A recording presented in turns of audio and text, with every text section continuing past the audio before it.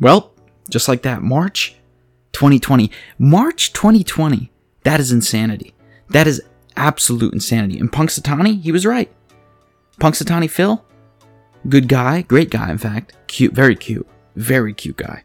Do you know who Punxsutawney Phil is? If you don't know who Punxsutawney Phil is, then you don't need to listen to this right now, because there are much more pressing things that you need to learn about yourself and learn about the existence of things on the planet Earth than to listen to this. We'll teach you about stars and we'll teach you about exoplanets some other time. Go learn about Punxsutawney Phil. With that being said, welcome to episode 71, The State of the Universe. Punxsutawney Phil was right. It's getting warm outside. Winter's over. March is here. It's almost spring. With that being said, we have the great Dr. Joel Kastner on the episode today. Joel Kastner is an expert in all things stars. No man on the planet likes stars more than Joel Kastner. That's the first fact you've learned today. The first fact you've learned today is that Joel Kastner is above and beyond anyone's love for stars. I don't know if Joel Kastner has kids, but if he does, chances are he likes stars equally or more than his children. And I don't know if that's the second fact of the day, but we'll call it the second fact of the day. Third fact, Dr. Joel Kastner is a professor of astrophysics at the Rochester Institute of Technology, and this man will fit stars into any conversation you could ever have. I could go to Joel Kastner and say, Joel Kastner, I regret to inform you this, but I have terminal cancer, and I will die in 6 months, and my life will be over. And Joel Kastner will say, Brendan, we're going to get through this. We're going to defeat the cancer. We're going to do everything. He'll console me. He'll break it down. He'll explain it to me. He'll make me feel better. I'll walk out of his office feeling rejuvenated, ready to take on those next 6 months. But then, a week will go by, and an email will appear in my inbox. And Joel Kastner will say, Brendan, you remember that time we were talking about cancer? Well, here's something cool. There's an awesome star in the constellation Cancer, and the star is called WXYZ-W2. It's a variable star. It's an M dwarf. He'll break it down. And that's just how Joel Kastner is. He would appreciate me. He would love me. He would console me. But at the same time, he would shove stars in my face. And I'm okay with that. And I appreciate that. And I think Joel Kastner is great for doing it. Now, we talk about that. Young stars. He's an expert in young stars. How do we detect these things? First off, how do we find a star that is young? How do we even quantify the age of a star? A lot of people might not even have an understanding of how one would do that. And then, the part that I find interesting, when you find the star, what is around it? Well, what's around it, in some cases, is young planets that are just forming. Or, potentially, a disk of material that hasn't even formed planets yet. And Joel Kastner is able to observe these disks and understand maybe a little more, get ever closer to understanding how solar systems like ours formed. We talk about that.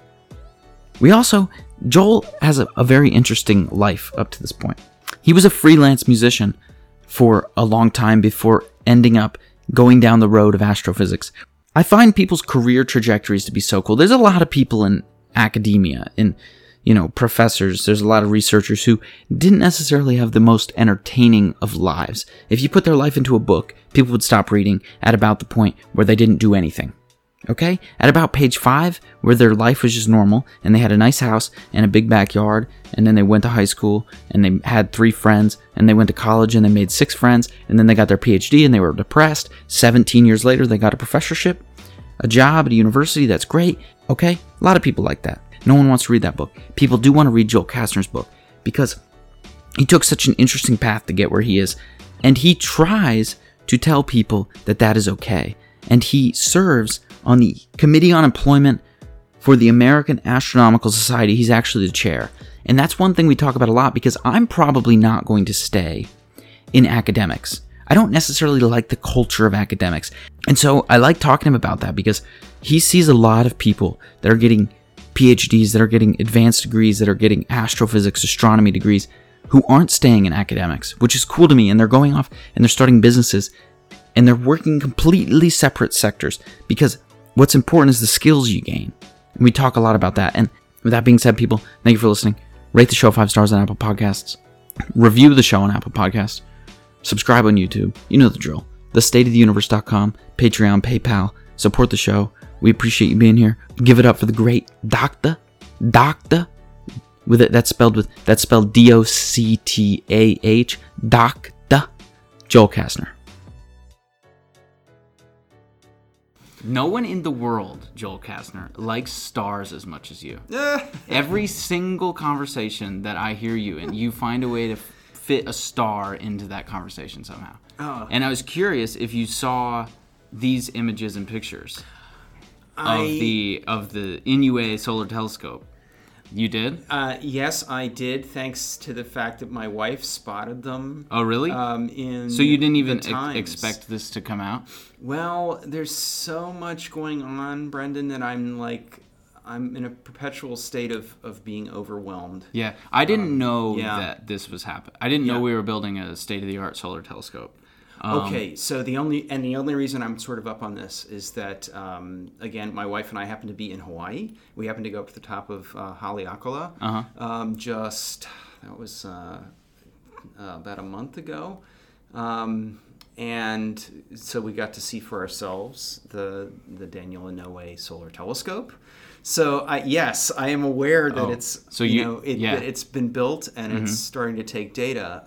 So I just wanted you to I don't expect you to know anything about it, but I was just curious what you thought when you saw it, because you're a guy who just absolutely loves stars, and you could see like convective cells. I don't know if they're convective cells. I assume they are, like Texas-sized little blobs of plasma.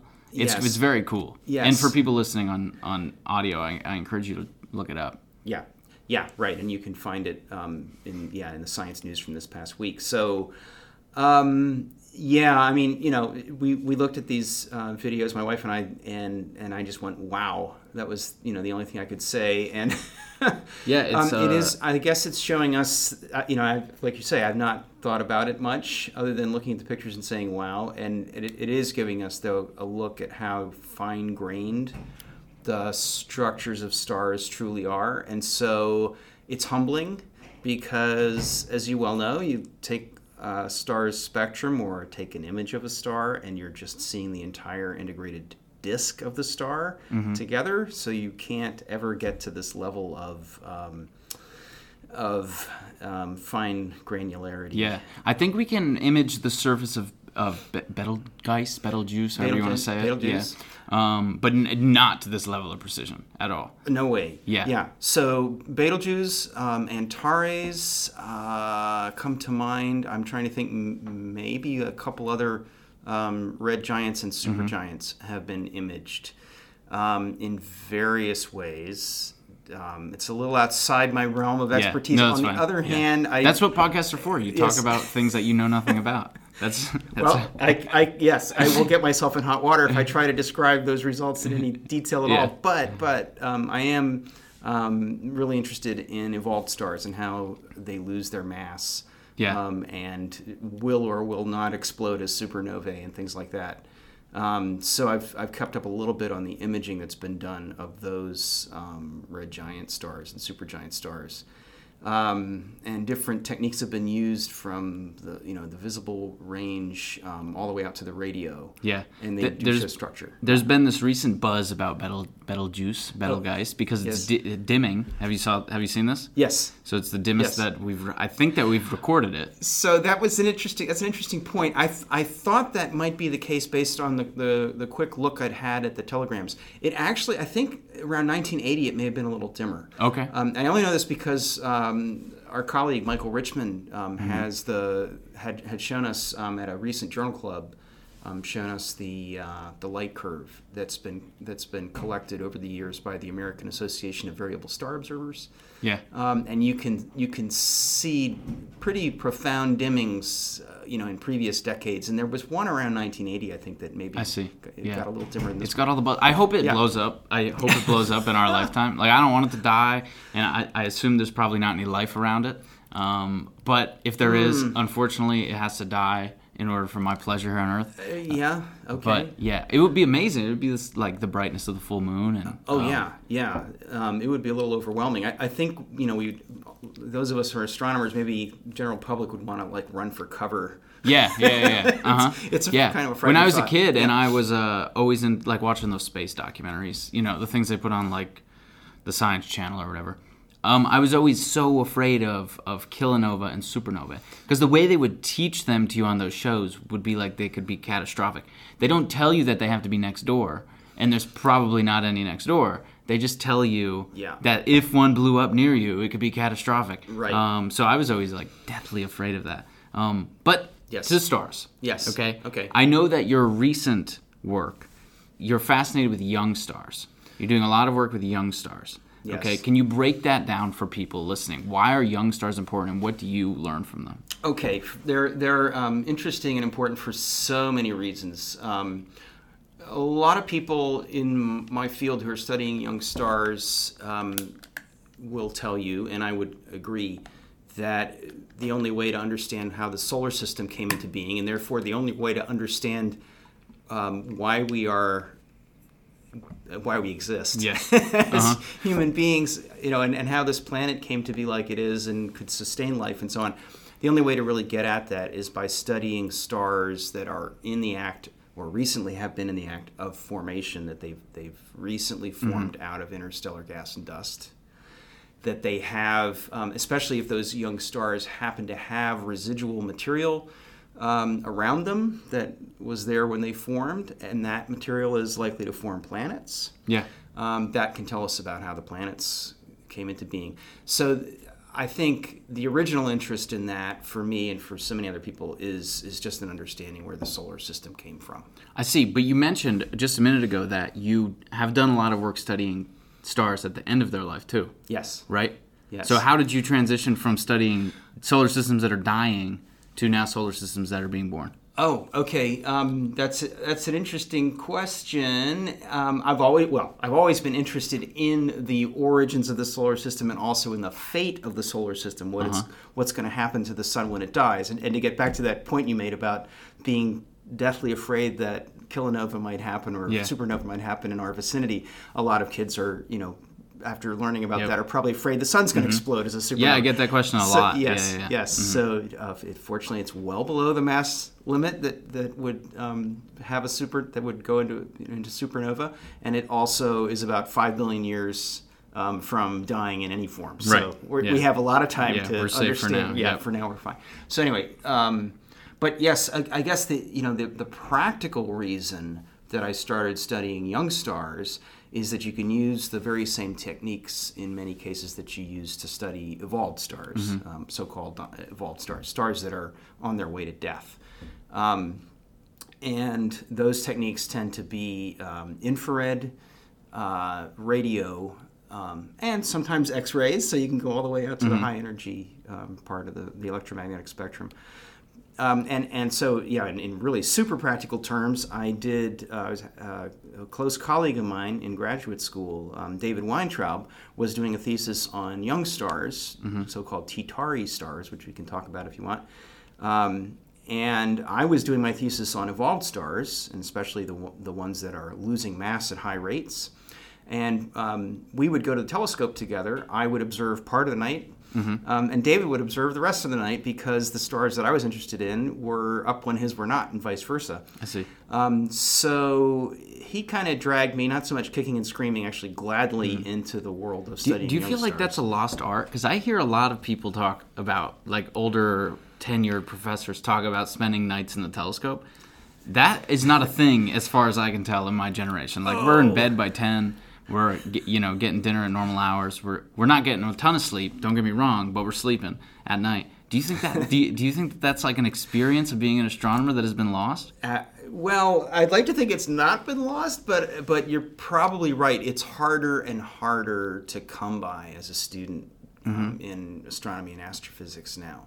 And that's a real shame. I mean, that said, you know what? You and I both know that we could go anytime we want and go to the RIT Observatory when Michael Richmond's running it and actually watch data being taken. And watching data being taken, observations being made at a small telescope is often as interesting or more interesting because you can get your hands dirtier than going to a major observatory. But to get back to your question, those were very important formative experiences for me that I got in graduate school. UCLA had direct access to Lick Observatory in those days. So as a grad student, I went to Lick Observatory about once every 6 months because of research assistantships I was working on with venerable old professors there, Professor Popper and Professor Aller. both now deceased, sadly. And then later on, I started to go to Kit Peak with David Weintraub, as I mentioned. And David and I are still close friends and collaborators. And that was, maybe you could say more the big leagues of observing. You felt a little more pressure to make the most of the observing nights that you won on those telescopes because they were competitively awarded across the country, basically, and in the world. Yeah. So having the experience of actually having to worry about where your favorite objects are in the sky when you can observe them, what the conditions are right to observe them, what you can really get out of the data. It just means a lot more when you've actually watched it happen. Yeah, one of the things that I think of when I think about how the way astronomy has changed is that now, it maybe at that time, you had to pick an object that you wanted to go look for, and you had to go look for it. And so that limited the number of objects that you could study, obviously. You can't look at 1,000 objects in a night. You can only pick your prime candidates, go out and try to look at them, and you get some data, and you're probably analyzing that data for months, maybe on end, trying to understand something. Now we're in the era where astronomy has gotten so big that, like someone like me, I don't ever need to touch a telescope. I could go into a repository somewhere, and I could find, thousands of hours of observing time. So it's an interesting trade-off. And do you like it better this way, or are you? What I like is I'm now too old to stay up all night and still be, thinking rationally at 2 or 3 in the morning. Yep. Not that I was when I was younger necessarily.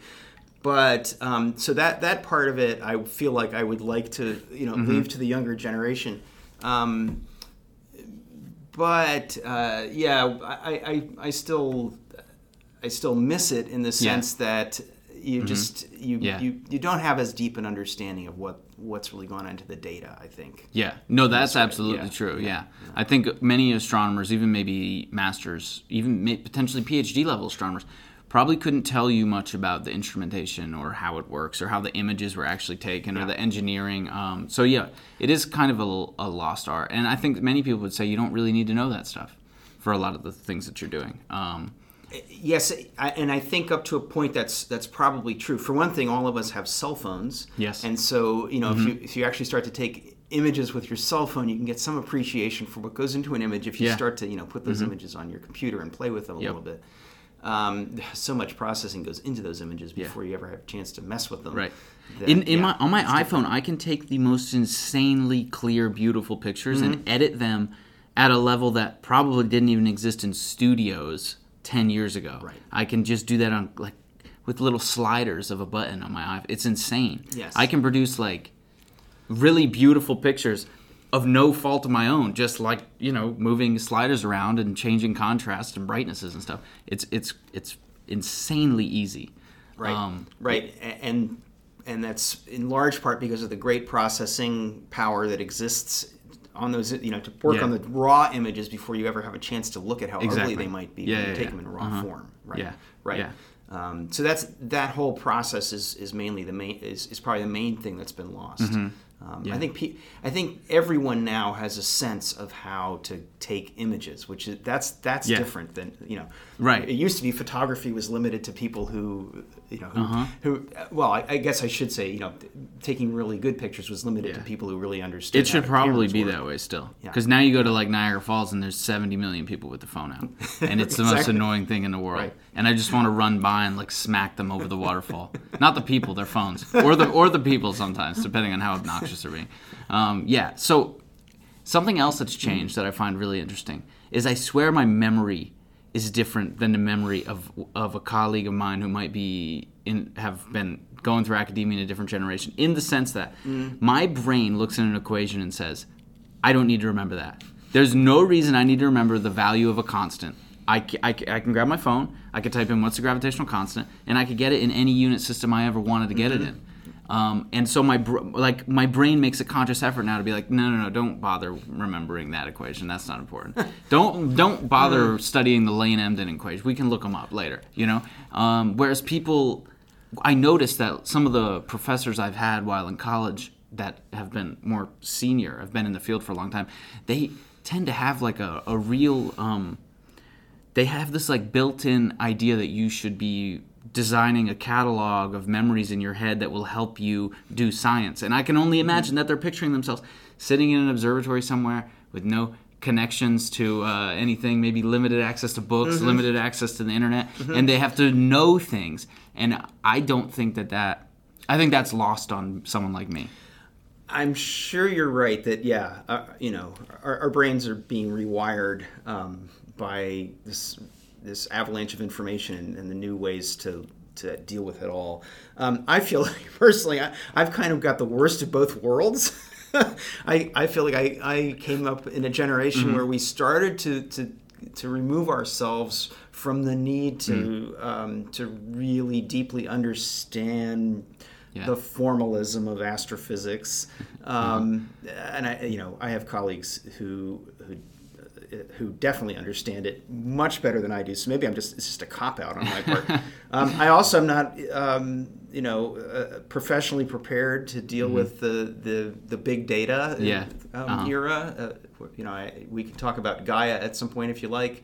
That's a great example to me, the Gaia Space Astrometry mission, of something I'm just not professionally prepared for. So there that's why I say I'm kind of caught in the middle. I have the collection of baggage that I come along with, and I've learned to get around my own shortcomings in various ways. So since you bring up Gaia, right? Do you use Gaia a lot to find? How do you find an actual candidate, a young star that you might think it has a planet-forming disk around it? How do you locate something like that? Because we were talking about earlier how you can pick a candidate and you can go look at it with a telescope. Well, now you have.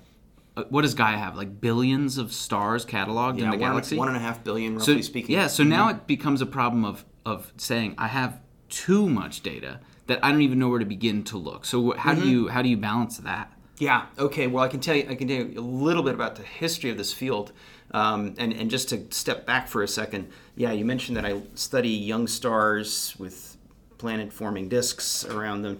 And we talked about how important that is to understanding where the solar system came from and whether other solar systems are going to be like ours and so on. There's a large number of astronomers out there in that field. So at some point, with the considerable help of my erstwhile thesis advisor, Ben Zuckerman of UCLA, I made a conscious decision to try to stay out of the main competition in the field, and to limit myself to the nearest known examples of young stars, and even more stringent constraint of studying the ones that are closer than about 300 light years to the sun. That puts those stars closer than the nearest known star-forming clouds. So that puts me out of reach of a lot of the competition. Yeah, fair. And it's sort of a niche that Ben and I have crafted for ourselves. And there's actually a large and growing community now of astronomers that are interested in that general part of the star and planet formation world, the part closest to us. So this kind of got kicked off, I would say, about 30 years ago now. Oh, geez, 30 years ago? I guess it would be.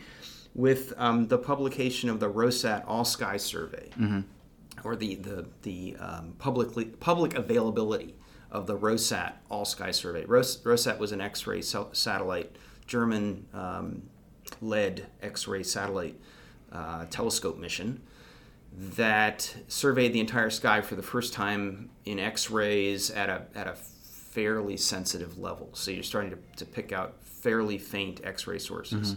And it didn't take long. This was already known pre-ROSAT from the days of the Einstein X-ray Observatory. It didn't take long for a lot of astronomers to figure out that young stars are bright X-ray sources.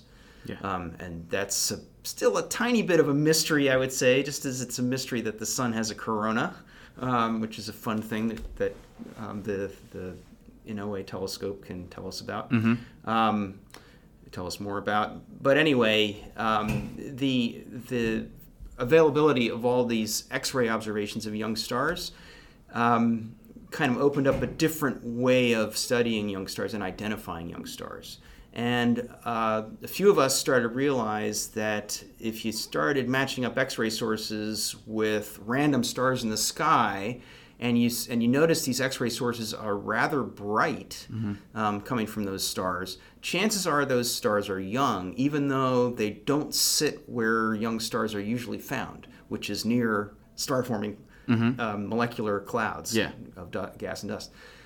So we started making little catalogs of these guys. There weren't too many of them known, and realized that there were some of them that seemed to be kind of overpopulated in certain parts of the sky. They were overabundant in certain parts of the sky, not by much.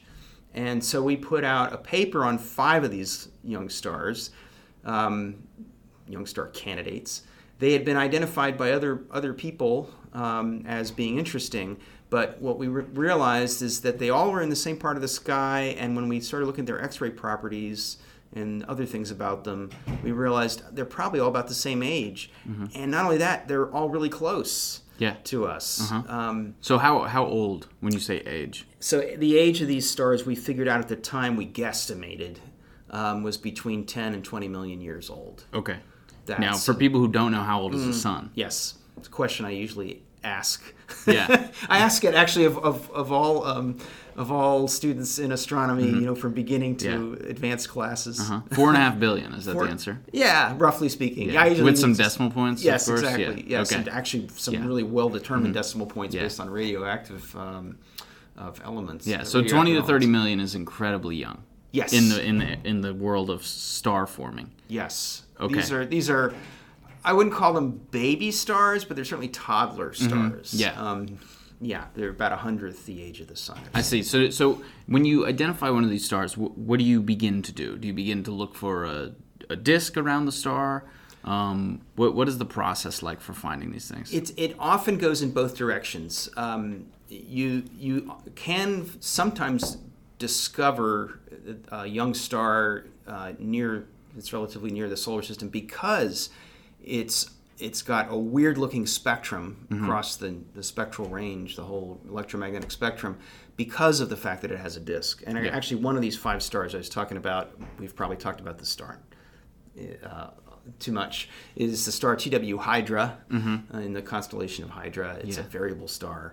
It was known for some time to have evidence of a planet-forming disk around it.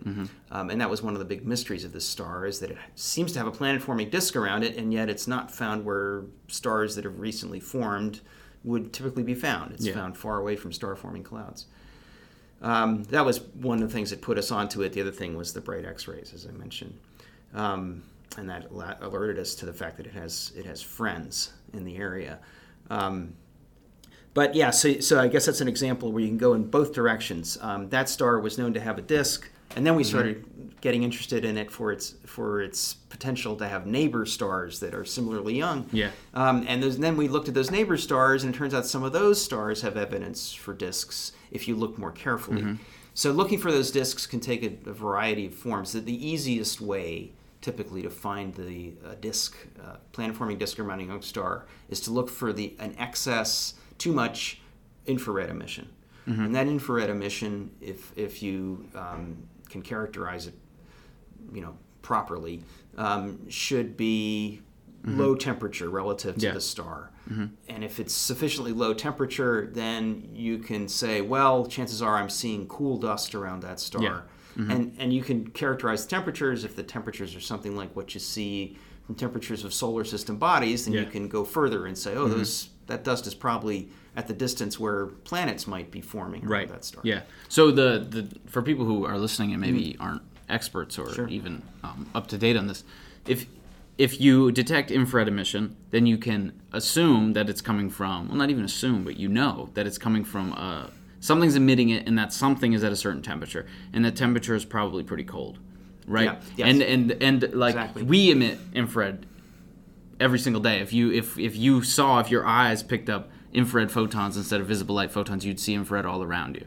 Right. Right. Yes. And so it's important that people understand. It's probably a good idea to do an entire show on the electromagnetic spectrum. Now that I come to think of it. Yeah, that would be a great thing. I think. Yes. I think for most people who listen to this, they probably know. And generally, you don't stumble upon a podcast like this. You're like, I'm going to check this. Generally, you're seeking out a science podcast because you're interested in science, and if you're interested in science, chances are you've done your due diligence and you have some homework under your belt. Sure.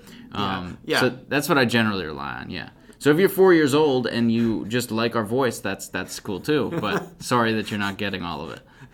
Right. Well, it's interesting though. So you've been in my classes. You've heard me be pedantic about the electromagnetic spectrum and basic stuff.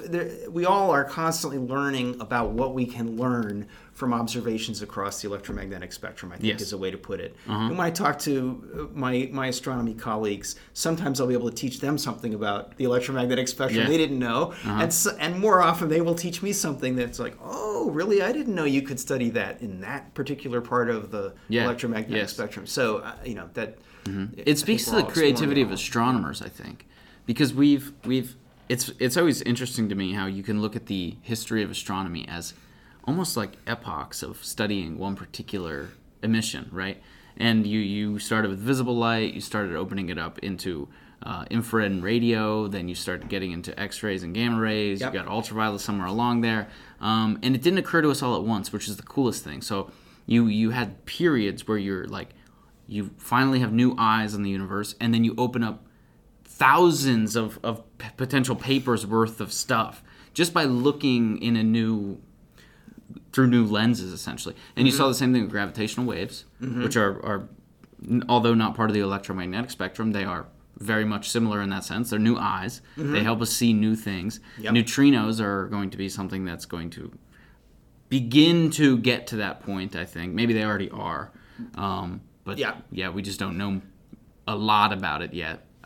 It's incredibly interesting. Yeah, and a lot of the advances in astrophysics have been made for that exactly the reason you're talking about, that we've opened up a new part of the electromagnetic spectrum, or non-electromagnetic spectrum, as the case may be. Yeah. And a lot of the electromagnetic spectrum opening has been accidental. Yeah. Someone develops a new sensitive radio receiver because they want to use it for some public or nefarious purpose. And they're getting all this interference from some part of the world they didn't know existed. And wait a minute, it's coming from up above me. And they win a Nobel Prize. Yes, exactly. For detecting the CMB. Is it's an incredibly fascinating progression. But we're at a point now where it feels like in the EM range, we've covered the spectrum. We've done a pretty good job. There's some gaps, like maybe you could make a case for getting an ultraviolet telescope that's better than the ones that have existed, or an X-ray telescope. But the point is, we've done at least minimalist science across the range, right? So that makes it interesting, because now you have to, and if you disagree, feel free to say. We definitely have gaps. And where are those gaps? Where do you see the gaps being? They'll always be at the extremes, for one thing. Yeah. We can always go to higher energies. We can always go to lower radio frequencies. And there are the gaps that exist that are caused by the Earth's atmosphere, a lot of which we've been able to get past by going up above the Earth's atmosphere. But that's expensive. The technology tends to be more limited when you do that. You have to spend longer developing it. Yes. So usually there will inevitably, I should say, be gaps in our coverage. But the point though that I'm trying to make is that we've almost engineered our way to this point, right? And now we have to do more theoretical work to push the envelope even further. And it seems to fall in line with your history that you mentioned, where you were in telescopes taking observations, and now scientists don't have to do that anymore.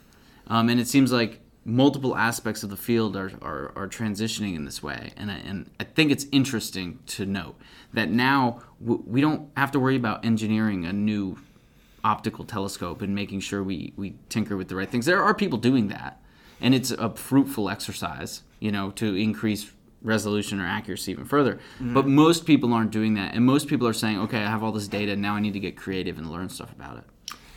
Yeah, I guess I'd quibble with that. When I go to an American Astronomical Society meeting, I am blown away by the simplicity in some of the findings. No, the new technologies that are being pondered. Oh, right. Yes, right of course. Now. So, and those would be great if we had infinite money. Yeah, right. And it's not my bailiwick. I'm much better at learning what exists now and taking advantage of it than trying to think about how I could help improve instrumentation and telescopes and so on. But I do know there's a tremendous push to continue moving. A lot of it, like you're saying, it's going to be tremendously expensive, like building an interferometer, a telescope network in space. Yeah, that can be done, but it's going to be insanely expensive. Yeah. So we have to figure out ways to get around that cost. Have you heard about star shields?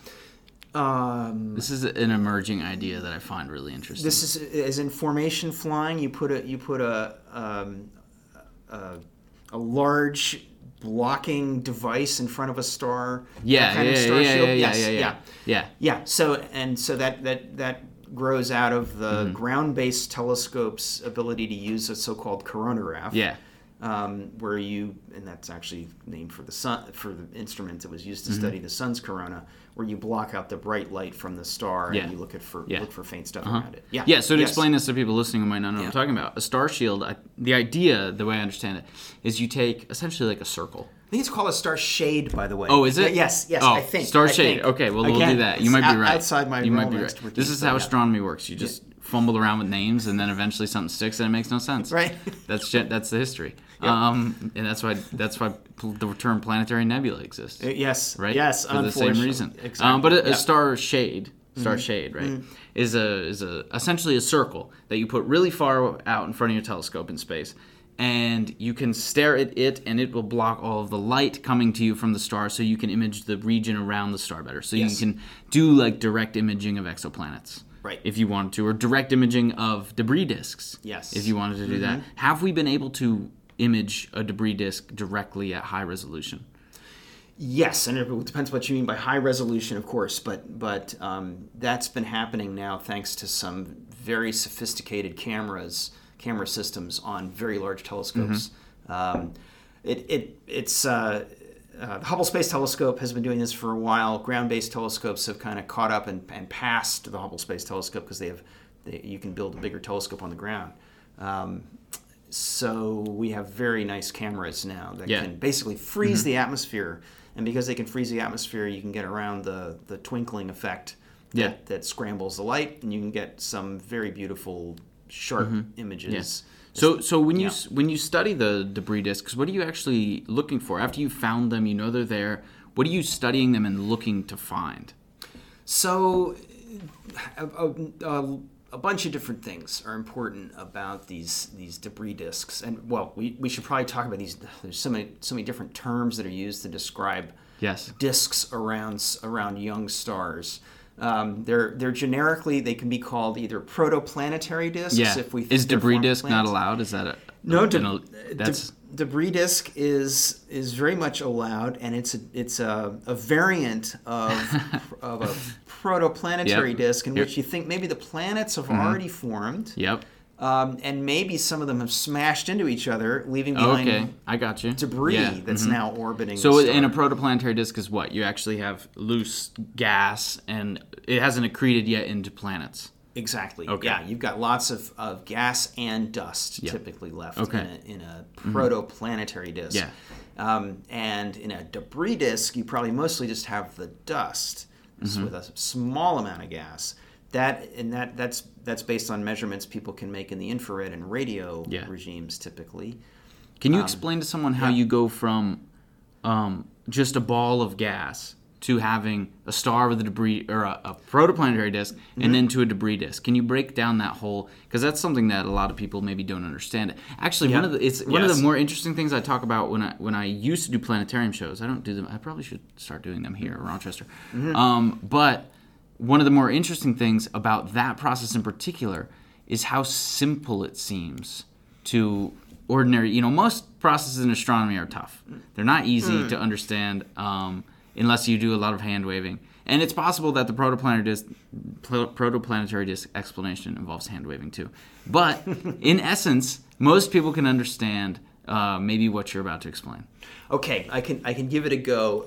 And yes, I would say the overall scheme, the scenario, the paradigm, whatever you want to call it, is pretty well established and fairly straightforward, and the devil is in the details. Yes, because there are always. several parts of the process that make sense when you wave your hands and talk about them, but then when you try to work out the physics of it, don't work out so well. That's why we don't do the physics. We just wave our hands and then everything happens. No. We're paid the big bucks to do the physics. Yeah. Well, that's why 10% error works. Yeah. Yes, exactly. 10% error works on explanations too. Yes, yeah, I guess so. Not anymore in the era of Gaia. We know distances to stars far too well now. We can't shove them under the rug anymore. That's why a lot of this stuff is problematic, actually. But, okay, the basic idea is this. You do start out with a cloud, quote unquote, of gas and dust. How you get that cloud in the first place in the galaxy, that's an interesting question. How you get and maintain that cloud of gas and dust is an interesting question that a lot of people are working on. But suppose you have that cloud of gas and dust sitting in the galaxy, and suppose you disturb it somehow. That's another thing that people are working on that's unsolved. Exactly how you can disturb it. There may be multiple ways. If you disturb it, you can get the various particles, individual particles in the gas cloud, to feel the gravitational effects of all the other particles in such a way that their mutual gravitation can overcome the pressure in the cloud that exists in the cloud. The pressure can come from a couple different sources. It can come from the fact that the particles are slamming into each other. That's the gas pressure. It can also come from the fact that there might be a magnetic field in the gas cloud that can kind of keep the particles separated, because the particles like to stick around to where the magnetic field is. If the gravity can somehow overcome the sources of pressure, the magnetic field and the temperature of the cloud itself, then you can get a collapse started in a part of the cloud that's usually called a core inside the cloud, because it's got slightly higher density. Probably starts out with slightly higher density and then gets a push and goes to increasingly high density. That starts a free fall where all the particles are falling inwards toward each other, toward a common center. Yeah. Once that process starts, it's hard to stop it. And so that's going to form a star. If everything was perfect and nothing was moving or rotating, then everything would want to fall in on itself, and you'd get this nice little point-like object. That never happens in real life, because you always have some net angular momentum. And angular momentum, the best illustration I can think of it, mental illustration, is you watch a skater on the ice who's got his or her hands well out and is starting a pirouette, and then they pull their hands in a beautiful spiral, and they start spinning faster. And so that's angular momentum at work. You use the term pirouette? Pirouette? I don't know. Are you a fan of it's not the right figure word, skating? is it? I don't know. I don't even know what it means. You could have fooled me. Yeah. It's a spin. I don't know. I don't know. I thought maybe you were like an expert in the field of figure skating. Oh my gosh, I probably have offended figure skating enthusiasts. That's okay. There's 4 people in the world who like figure skating, so they're probably not listening. Oh, come on. My wife is definitely among the huge figure skating fans out there. All right. Well, there's 3 other ones, so it's good that you know one of them. Anyway. So the spin that a skater does on the ice goes faster when the skater pulls in his or her hands. So that's angular momentum at work, and the same thing happens. So as this infalling gas cloud starts to fall, then it'll start to spin faster. And in fact, if angular momentum is conserved, which it has to be, it's one of those physical principles that cannot be violated, then that gas cloud will never contract to form a star, because it'll always want to flatten out and distribute itself. But the fact is that angular momentum is redistributed as this gas cloud is contracting in such a way that it forms this pancake structure. And it also, what starts to happen is material will, as it falls in, will get thrown out of the system. And it tends to get thrown out along the poles of the system. And so we see this in action. We see condensations inside these gas condensations and dust inside these cloud cores that are both infalling sort of along their equatorial regions, and then are dramatically ejecting gas along their polar regions. They're called bipolar outflows in the world of young stars. So we think that's the star formation process at work. And it will inevitably leave this central, very condensed object that's going to be the star and a disk of material around it. That's got to happen, according to the conservation of angular momentum. Yeah. Okay, so now when you have this disk around this young star, the disk is going to have pieces of it that have higher density, right? And those higher density regions are going to attract other things, and you're going to slowly form planets. There's probably some deeper details there, but in essence, that's what's going to happen, right? Those details are really hard to work out. Really it turns hard. Out, I mean, they begin in the same kind of a way that the star itself started to collapse, and that's with some sort of gravitational contraction. That's one. I should say that's one way they can happen. That you can get a planet started. The other way is just through collisions and things sticking instead of breaking. Right. So now when you have the protoplanetary disk and you begin to image these disks like people that you know have done and like you have done, and you start to look at these disks, do you see some of the small planets begin to form? Have you found disks with noticeable planets forming? Your face question. implies to me that you're like, maybe? Well, yes.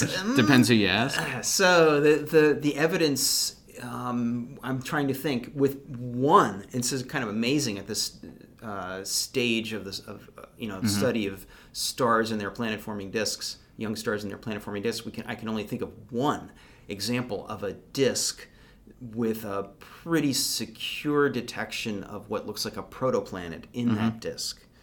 The other, I think all the other evidence is indirect. In the sense that what you see when you look at these discs are grooves, almost like the grooves in the old vinyl albums that are now back in vogue. That's where the term groovy came from. Yes. I didn't know that until someone told me on this show, actually. Yeah. Absolutely. I didn't know that. Yes, grooves in vinyl. Yeah. From the 60s. So we see gaps that have formed in disks, and one of the leading theories for what might generate these gaps is the formation of a planet. But to my knowledge, we have only found one example of a protoplanet sitting in a disk, and it's sitting in sort of a central clearing inside that disk. It's not really sitting in one of these grooves or one of these gaps that's formed in the disk. We do see now lots and lots of disks with amazing structures. You see everything from disks with multiple gaps, multiple grooves that are being carved in them, to compact disks that you can just barely resolve around the star with huge rings around them. So I guess the easiest analogy here is most people have seen pictures of Saturn. Think of Saturn, and we now see structure in disks that look a lot like the rings of Saturn. In fact, take Saturn, scramble the rings. Think about Saturns with 2 or 3 rings, Saturns with 3,000 rings. You can find structures. 3,000 maybe an exaggeration, but you can find disk structures around stars that resemble every kind of Saturn you can imagine. Now I've heard many people say that the reason those rings are there, those grooves are there, is because you have a planet that's sweeping out material as it goes around. Yeah, that's the basic idea. That's the idea. That's the basic idea. Okay, right. Now when you study these, I don't know if there's enough research to actually answer this question well, but do you think that the star-forming disks you've found, or the planet-forming disks that you've found and that you've looked at and that you've read about, do you think they mimic sort of the solar system in the sense that they're big enough to produce many planets? Do you think, and in essence the question is, based on what you've seen, do you think the solar system is rare in that it has however many planets it has, depending on who you ask, and do you think that configurations like this won't be found often?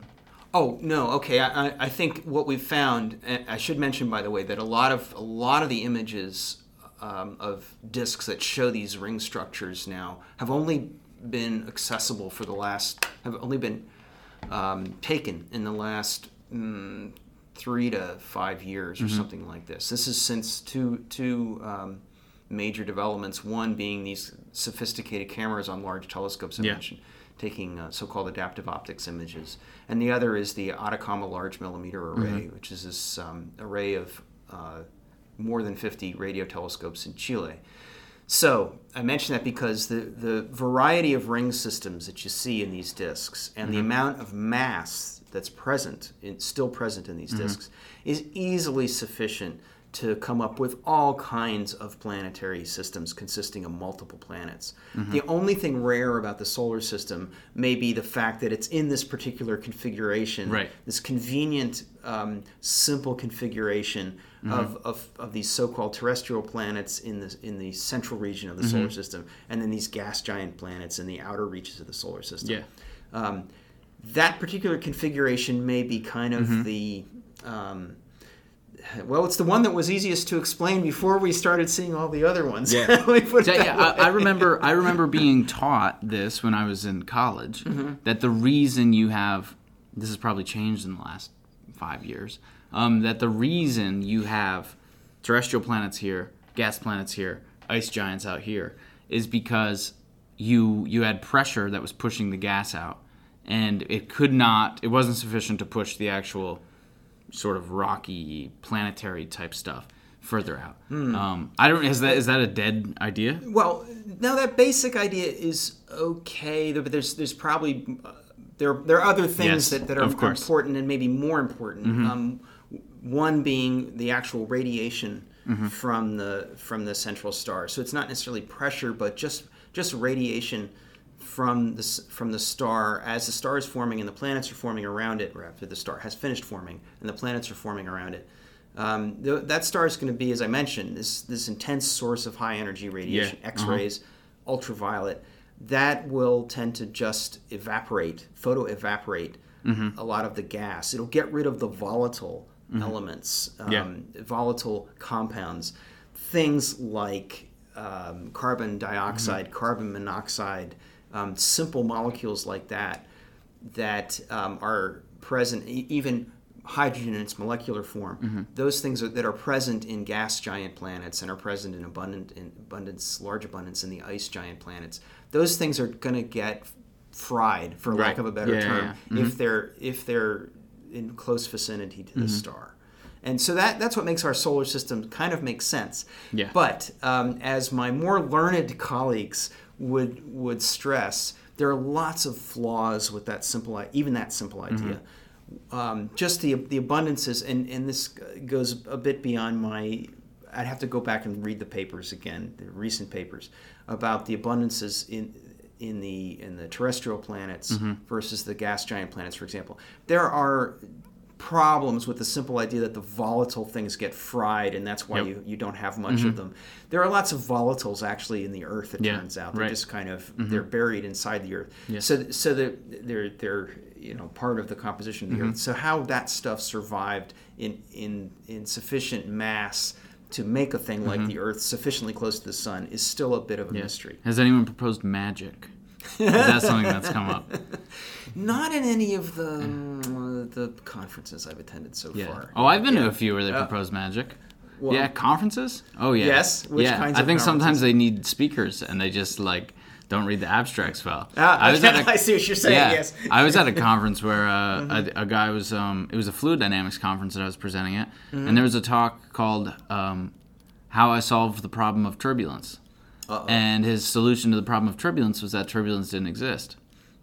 That was the solution. Okay. He was not a well-respected member of the community. He wasn't even a member of the community. I think he just decided, I'm going to submit an abstract and see how I can give a talk. Okay.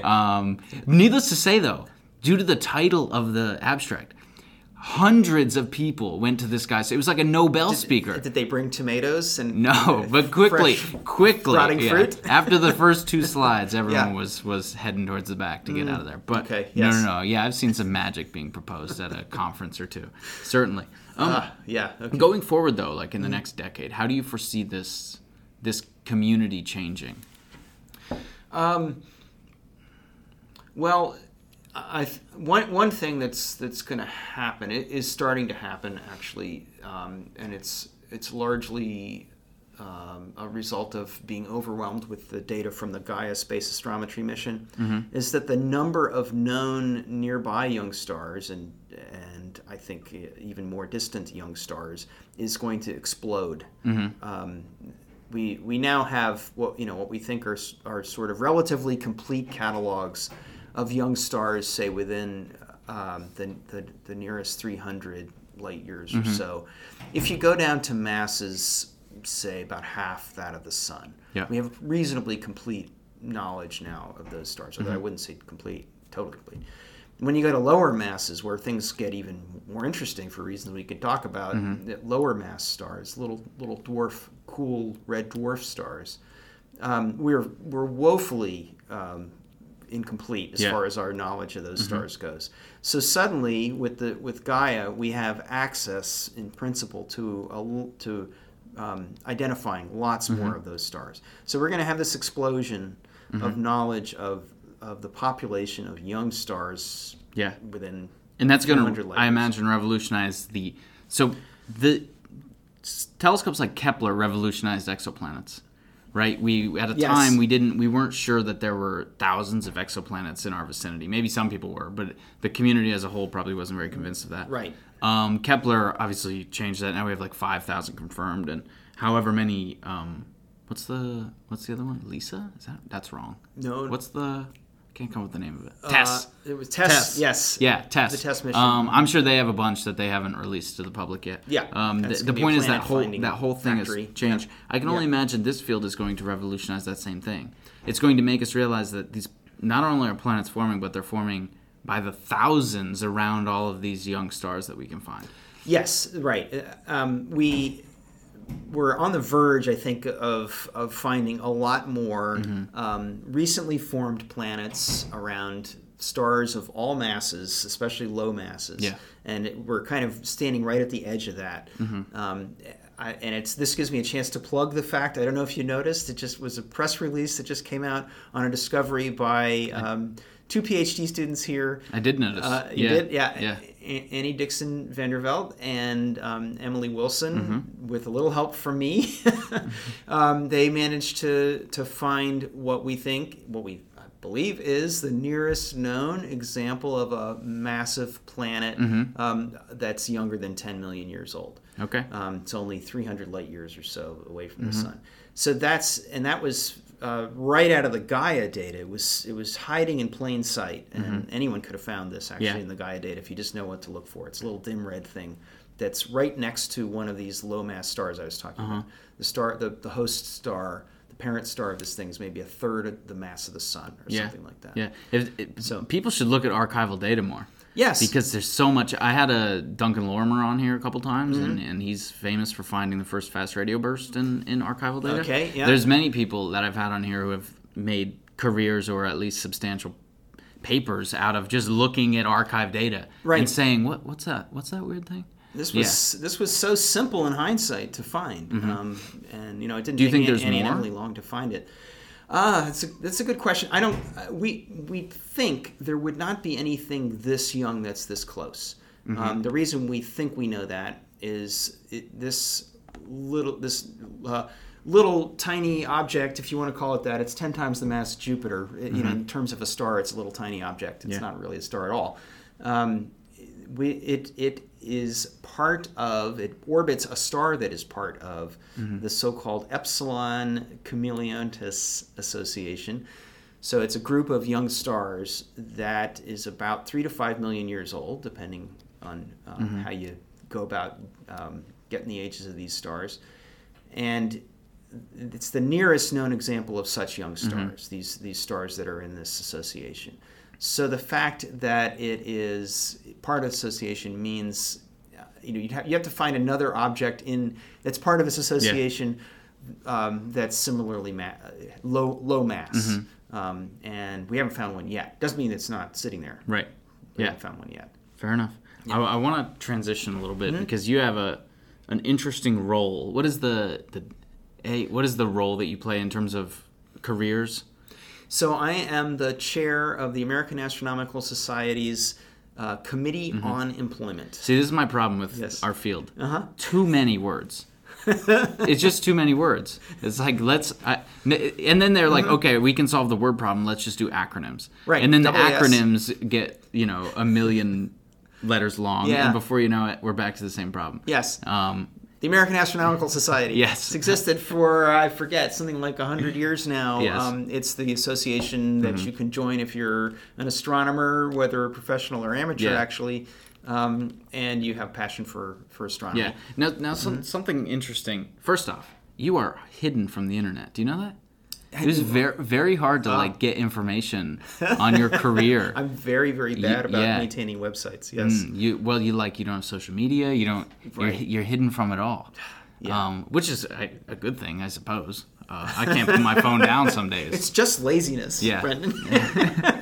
Yeah, that's why I'm pointing it out. This could have been much easier if you just shared your life on social media. But I'm a bit of a Luddite, and it's also laziness. Now you're a musician too. Yes. Right. And one of the things I found is that you were a freelance musician. Yes. Was that before you went off to become an astronomer? Yes, strictly speaking, it was. Yeah, I was a musician, a professional musician before I was a professional astronomer. Partly because I didn't really realize one could be a professional astronomer, or if I did, I didn't really understand what it entailed. But I started playing guitar at age 12, I guess it was. Yeah. And What are your influences? Top 3 bands that influenced my God, that's you? so hard. Well, the Rolling Stones got me kicked off on guitar in the first place. Are you going to go Chuck see them? Berry. At the Key, I think they're going to Buffalo in June. No, I think I could do without seeing the Stones at this point. Why? They're only 97 years old. I did watch this concert they recorded in L.A. not too long ago. I actually did see them live a few years ago. Yeah, they still can tear it up. Yeah, they can. Yeah, it's pretty amazing. I don't know, Mick Jagger. I think he's like I think there's something like a coat rack that's hooked to him that makes him dance because I don't believe he can actually do that. But I have to say very quickly that it didn't take me long to be equally passionate about the music of Wes Montgomery and Bill Evans. So those are jazz musicians. Yeah. Wes Montgomery's like one of the greatest guitarists who ever lived, and Bill Evans is one of the greatest jazz pianists who ever lived. So once I got into that music, probably through Joni Mitchell and other people that I was listening to as a teenager and even younger. Then I got into jazz, and I can't decide what I like more about music. There's so many people I have on the show Yeah. that are into music, like so many of them. Oh, it's very common among physicists and astronomers. Why? Do you know why? I feel like art in general, we tend to be, I don't know, our hobbies that I talk to, the people I talk to, their hobbies always have something to do. It's either exercise or it's art. Those are the two things. They're either going to run 70 miles or they're going to play guitar. Yeah, and I can't say where that comes from exactly, but it's a great. They play off each other very well. Put it that way.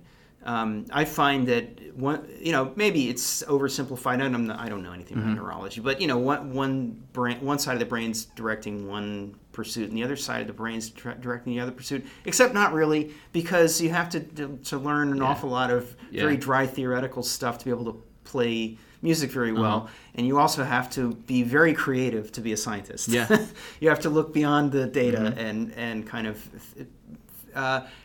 Inspiration occurs without you trying. Yeah. So did you want to pursue music? Yeah, definitely. Why did you decide, we're going to do the astronomy thing instead? Because there's one roadblock for me is that I was never a very good sight reader on guitar.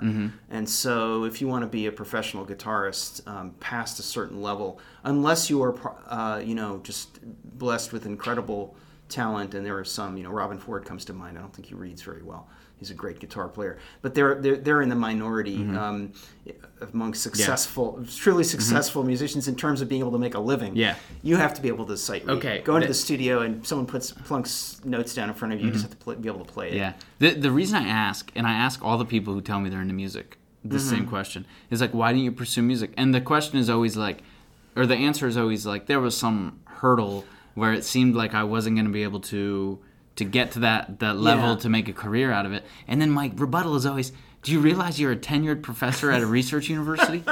Does that occur to you? I mean, this is arguably as big a hurdle. That is a happy accident, and I I'm just delighted that happened. I can't, I tell people I wake up every day just, I can't believe I get to do this for a living, frankly.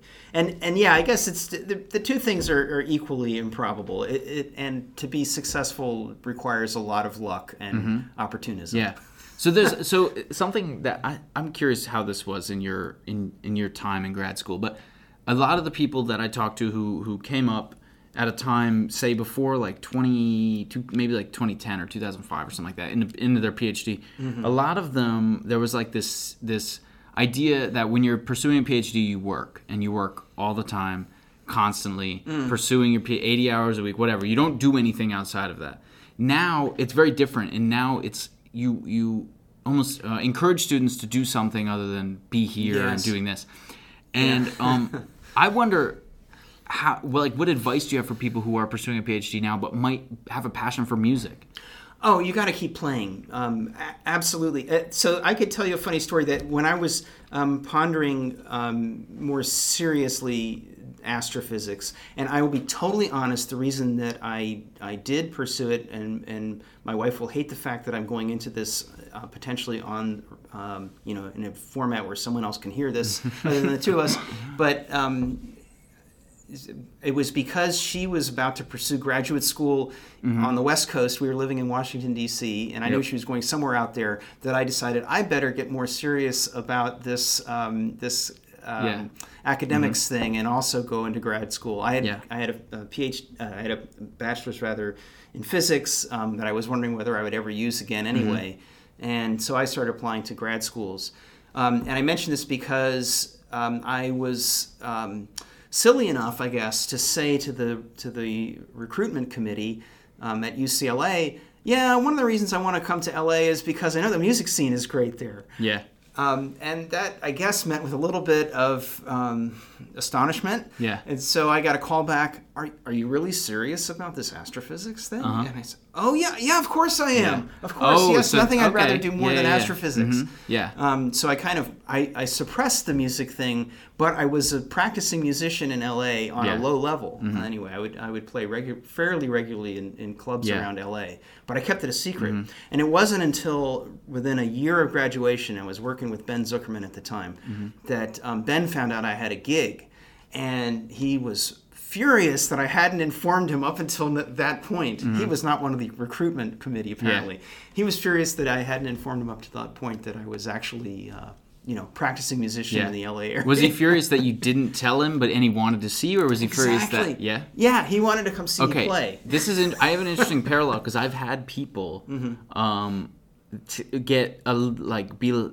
react that way when I told them about this, doing the podcast. React that same way, like, wait, are you actually serious about doing this PhD thing then? And I'm like, hey, no. There's 24 hours in a day. And you own 40 a week. I give you 60 a week. I can do what I want outside of that. Exactly. I mean, yes, you have to put in the hours. There's no question. You have to put in the hours required, and it usually comes naturally to excel at what you're doing. And usually you just get pulled into it. It's not like you're a matter of forcing yourself to do it. Often it is a matter of forcing yourself to do it, but you just get pulled into it. Curiosity pulls you further and further into doing a good job on your PhD. That just happens. But I think it's important, if you're a musician, or if you have a hobby, or if you like to exercise, you gotta maintain that. Otherwise you go nuts. Yes. Yeah, and something else that you pointed out to me that I find really interesting, and we got 5 minutes left to talk about it, is that along with this freedom to explore things in your PhD, you're not working, most people aren't working 1 million hours a week. There's still some people who expect that out of you. Most people aren't. Now you see students, or candidates, whatever you want to call them. Some people don't like the word PhD student.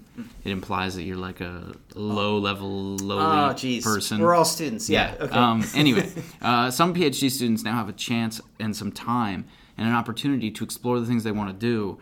And then I think what happens is you get to the end of your PhD, and you might realize, wait, let's pursue that other passion. Let's use the skills I got while getting the PhD. Yes. It might not necessarily be associated with the PhD, but I'm going to use those skills and I'm going to pursue this passion that I've been working on. Yep. Have you noticed that? Oh, yeah. Yeah. And it's something that I personally try to support because, as you well know, not more than about 20% or something like that of PhDs are going to stay in academic research in astrophysics. Yes. And that number actually is interesting because a lot of the people I talk to, my peers, they don't even want to pursue a career in academia. It's not even on their radar. It's like, whatever, I don't care. Publish or perish. Okay, I'll perish. I'll go make $160,000 as a software company. Yeah. Right. And I think the difference maybe now, I think, at most, maybe I'm just speaking hopefully here, but I think the difference is that there's less of a stigma associated with that sort of thinking now.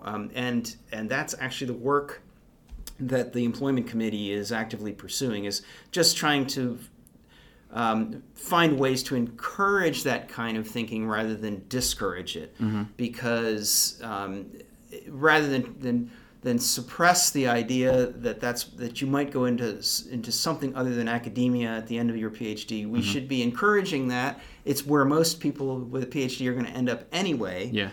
So we should be finding ways to connect people that are pursuing PhDs with other opportunities outside academia. Yeah. It's not easy, and I think actually we here at RIT are in a slightly privileged position in some ways, because RIT has existed as an institution, as a way to get people into industry, get young people into industry. That's been its mission for the whole time of its existence. Yeah. So anyway, one thing that really helps is the name of this program. I don't know if you ever recognize that, but the fact that it's called Astrophysical Sciences and Technology. Yeah. What that does is a very interesting thing, particularly for immigrants. I've noticed this, who can only apply to certain grants. It opens up them to apply to so many more fellowships, because now they can apply to tech fellowships. They can apply to technology fellowships. They can apply to physics fellowships. They can apply to astronomy fellowships. Interesting. They can apply to all of the above. I had this talk recently with someone who isn't from America, and so their choices of fellowships are like, not very many, because most of them go through the NSF or some governing body, and they only give them to American citizens. But that's an interesting way in which this program helps. That's a different wrinkle that had never occurred to me, actually. Yeah, I don't feel like we do things all that differently in our program relative to other programs. It's partly about just the institution and the environment that the program happens to sit in, yes. I think. Yeah. No, I agree. Yeah. Okay, we should probably wrap this up. Okay. Joel Kastner, thank you for being here. Well, thanks for having me, Brendan. I enjoyed it. We'll do it again sometime. We should definitely chat more. Yeah, we will. Okay. Sounds good. Okay. I realized I never told you this. That we're done recording, but I never told you that I'll record like an intro and attach the intro to the episode. No, I realized that you probably did that. Yeah. Yeah. Just so you know, because I just started talking to you. And thank you for tuning in, people. Grade A. That was a grade A episode, if I'm being honest. This thing is catching on. This is interesting to me. Grade A. Grade A. Please go rate and review the podcast. 5 stars. Just type grade A. Just type grade A. 5-star rating. Type grade A. You don't need to think about it. Listen, some people don't want to leave a review because they're thinking, Brendan, I don't want to write a paragraph about the shit that you do good and the shit that you do bad, okay? I don't want to draw a Venn diagram and it's going to take me 7 hours to come up with a review. Solution. Just type grade A. 5 stars, grade A. Because that's what this is. If we're being honest, it's grade A. It's grade A beef. It's not disgusting, like gritty, nasty, fatty, gristly beef, okay? This, my friends, is a medium rare filet mignon, okay? A filet mignon, and that's how you say it, all right? And if you want, you can pay me $10 or $20 on Patreon or PayPal, and I'll teach you how to say it. Because I know a lot of people that aren't cultured like I am, they don't know how to say it. But it's mignon, okay? And you got to say it like that. And you and your face kind of makes like a duck, like almost like a duck shape with your lips. And that's the best way to say it. Anyway, sorry this episode's coming late this week because I've been traveling. I try to do, here's my goal. My goal is, in an ideal world, we would do an episode every week. But this particular period of time between like January and May is going to end up being like the busiest period of my existence. So I've been doing every other week with the sporadic week filled in. But you should expect, at the very minimum, every other week, because that's what I've been holding myself to since January. Okay, and most of the weeks actually we've done one a week, but in February we did only 2 episodes. All right, we were supposed to do the Joel Kastner episode in February too, but I've been traveling, so I couldn't upload. So now you're getting it, first episode in March. Are you gonna complain? Some of you might, but to those people, shut your mouth. Okay? If you're thinking right now, you just listened to the whole episode. If you just listened to the entire episode, all 1 hour and 7 minutes of the episode, and you get to this point now, and you just realize that you're upset that I'm uploading late, chances are you're actually stupid. You know? I want you to think about someone who's stupid, and then also think about yourself, and then also think about whether or not when you thought about who's stupid and yourself, you thought about the same person. That's what I need you to do, okay? Because chances are, if you're actually dumb, then that's what you did. And that's not curable, really. But anyway, I was traveling. I was in beautiful Florida. Beautiful Orlando. Well, you can't really call it beautiful. It's honestly, though, it's beautiful as long as your neck is and your head are turned so that they face the sky. If you're just looking up, if you walk around in Florida and just look up, Florida's a beautiful place. If you look in front of you or you look down, it's disgusting. And the water in Florida, the tap water in Florida, listen, where everyone's up in arms about Flint, Michigan, there is no way that the Flint, Michigan school system has worse water than every citizen in Florida. No way at all. Because Flint, Michigan might have lead, okay? Fine. Minerals. They add minerals for taste in my water. They probably put lead in the water, bottled water I buy, because I like to kill the planet. But in Florida tap water literally tastes like ExxonMobil. Florida tap water is identical to if you went to the gas station and you pressed the 87 grade gas and you put the thing in your mouth and you filled it up. Your body. You filled your body up from your stomach up through your throat into your mouth. You filled it completely up with fuel and you let it sit there for a week. That is what Florida tap water tastes like. I don't understand why it tastes like sewage. It tastes like jet fuel. It tastes like you're licking an alligator, like the hide of an alligator, a fresh alligator coming out of a pond. Do you know how alligators sit like on the top of the water for like a month at a time? And they just have moss grow on them. That's what the inside of a copper pipe in Florida tastes like.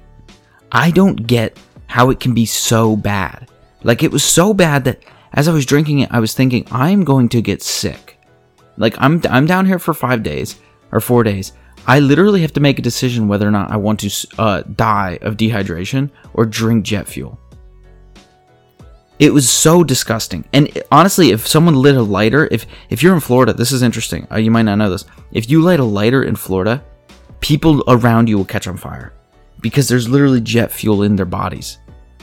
That's why people don't light lighters in Florida. If it gets too hot out sometimes, when I lived in Pennsylvania, we had a fire watch. Fire watch was like the chances of you having a wildfire any given day.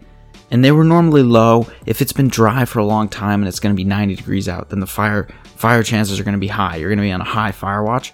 In Florida, they're always on a high fire watch, and they don't even have trees, okay? And the reason is because the people literally catch on fire. One time I went up to the water fountain, and I hit the button, and just fire came out. And it melted the bottle I was using. No water. Just literally jet-fueled fire. It's not good. It's not good. We have some problems. Listen, Donald Trump wants to keep America great. America will never be great until we get this crisis figured out. What do people, if anyone listens and lives in Florida, what do you do about the tap water situation? Do you just not drink it? Or do you just dehydrate? That's why everyone in Florida is so damn crazy. I guarantee you look at the toxicology reports for all these crazy Floridians that do crazy shit and then die and kill themselves. Driving, I don't know, Brinks trucks down highways the wrong direction. Different Florida type stuff. I guarantee you do a toxicology report and you will find literally ExxonMobil to be operating inside of their red blood cells. because it's just not good for you to drink jet fuel. And I don't know if you know that, and I don't know if you've heard that, and I don't know if that's breaking news for a lot of you. Subscribe on YouTube, rate and review the show, support the Patreon or the PayPal, please, and we appreciate it. And we're going to keep growing, man. Grade A.